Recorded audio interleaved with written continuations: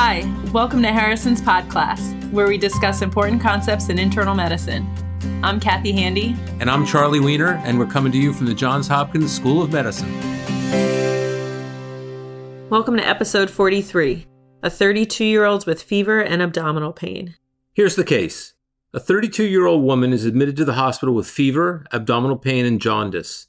She drinks approximately 6 beers per day, but has recently increased her alcohol intake to more than 12 beers daily over the last 3 months. She has no other substance abuse history and has no prior history of liver disease or pancreatitis. She's not taking any medications.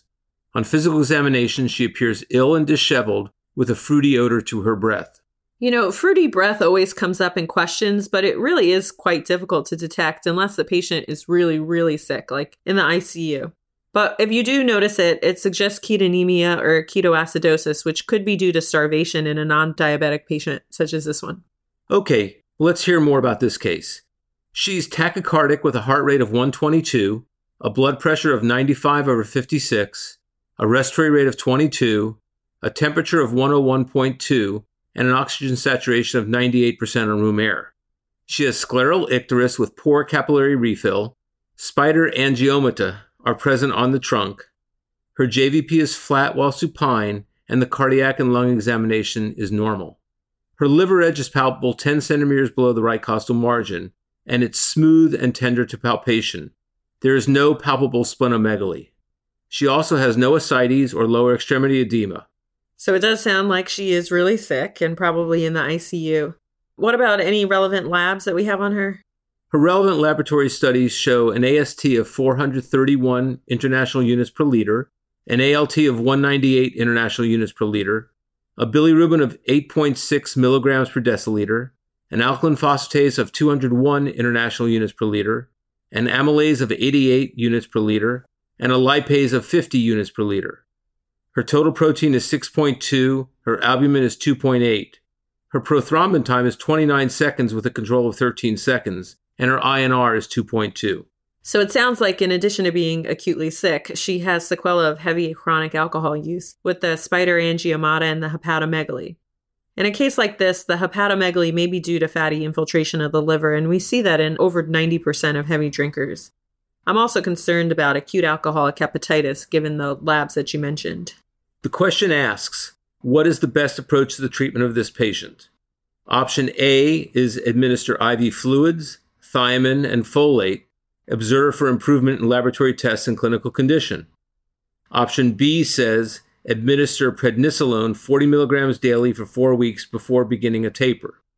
Option C is consult surgery for management of acute cholecystitis. And option D says perform an abdominal CT with IV contrast to assess for necrotizing pancreatitis. In reality, we would probably do a combination of these choices. So, for example, IV fluids would be started, and as we talked about in episode 41, if you're starting IV glucose-containing fluids, you would also need thiamine supplementation in someone with a heavy alcohol history. Yeah, I agree. In this case, based on her heart rate, blood pressure, physical examination, the first thing she really needs is aggressive volume resuscitation with normal saline. I agree. And there's also some suggestion that she has problems with poor nutrition, given that she has an albumin that's low at 2.8. And I would also probably do a CT scan, although necrotizing pancreatitis wouldn't be the first thing on my differential, given the lab values that she has and the physical exam findings. Same goes for the surgery consults. I think we can hold off on that now because it doesn't sound like she has an acute abdomen, and acute cholecystitis isn't the highest on my differential diagnosis.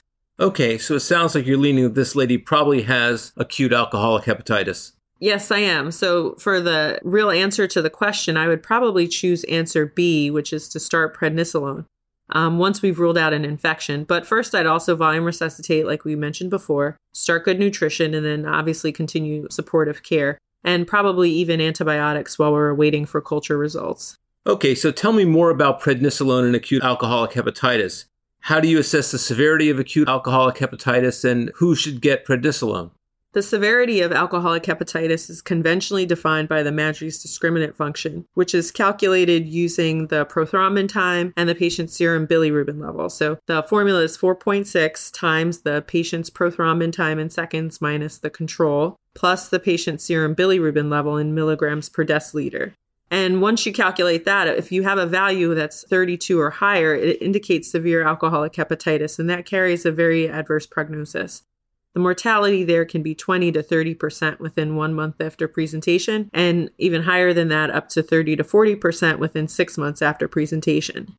In our patient, she has a Maddrey score over 80, so she definitely qualifies as severe disease, and that's a very poor prognostic category. What about MELD scores? Are they used in these kinds of situations?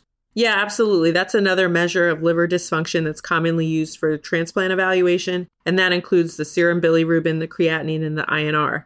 We don't have her creatinine here, but her bili and her INR are elevated, so her MELD score wouldn't be in the normal range. And the short-term mortality among patients with severe disease, even by the MELD score, exceeds 30%. Okay, well, tell me a little bit more about the prednisolone since we've decided that that's what we're going to start in her. So since her Maddrey discriminant function is high, over 32, we would start prednisolone. And it's probably the most widely used option, although not all of the data support an overall survival benefit with this. And there have been meta-analyses and they've been mixed, but in general, this is still the preferred treatment option. It's important to use prednisolone instead of prednisone because prednisone requires conversion to prednisolone in the liver, which can be impaired in these acute cases. The other important thing to consider before starting is to make sure that there aren't any contraindications or other concerning factors that you would need to manage before starting long-term steroids. So you'd think about GI bleeding, renal failure, pancreatitis, and you would also want to have hepatology on board. Okay, I've also heard mention of pentoxifylline for this disorder. So that is another option that's been discussed for acute alcoholic hepatitis. It's a non-specific TNF inhibitor, and the data there have been mixed too, so this isn't my first choice. One of the big trials to know about is the STOPA trial. It was published in 2015 in the New England Journal of Medicine. That trial showed no mortality benefit from pentoxifylline when compared to placebo, but there was a trend towards improvement in mortality with steroids over placebo. Either way, hepatology should be consulted on this patient and involved for the short and long-term management of this person's disease. Alcohol cessation is also key to the long-term health. I would also say that neither N-acetylcysteine nor TNF inhibitors have shown consistently positive results in trials. Yeah, I was going to ask about those, so I'm glad you mentioned those too.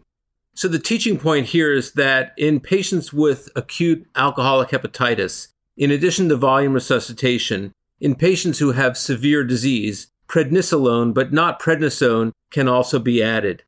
Other medications have not shown consistent benefit, and that while the data is not compelling for prednisolone, it is commonly used in patients like this.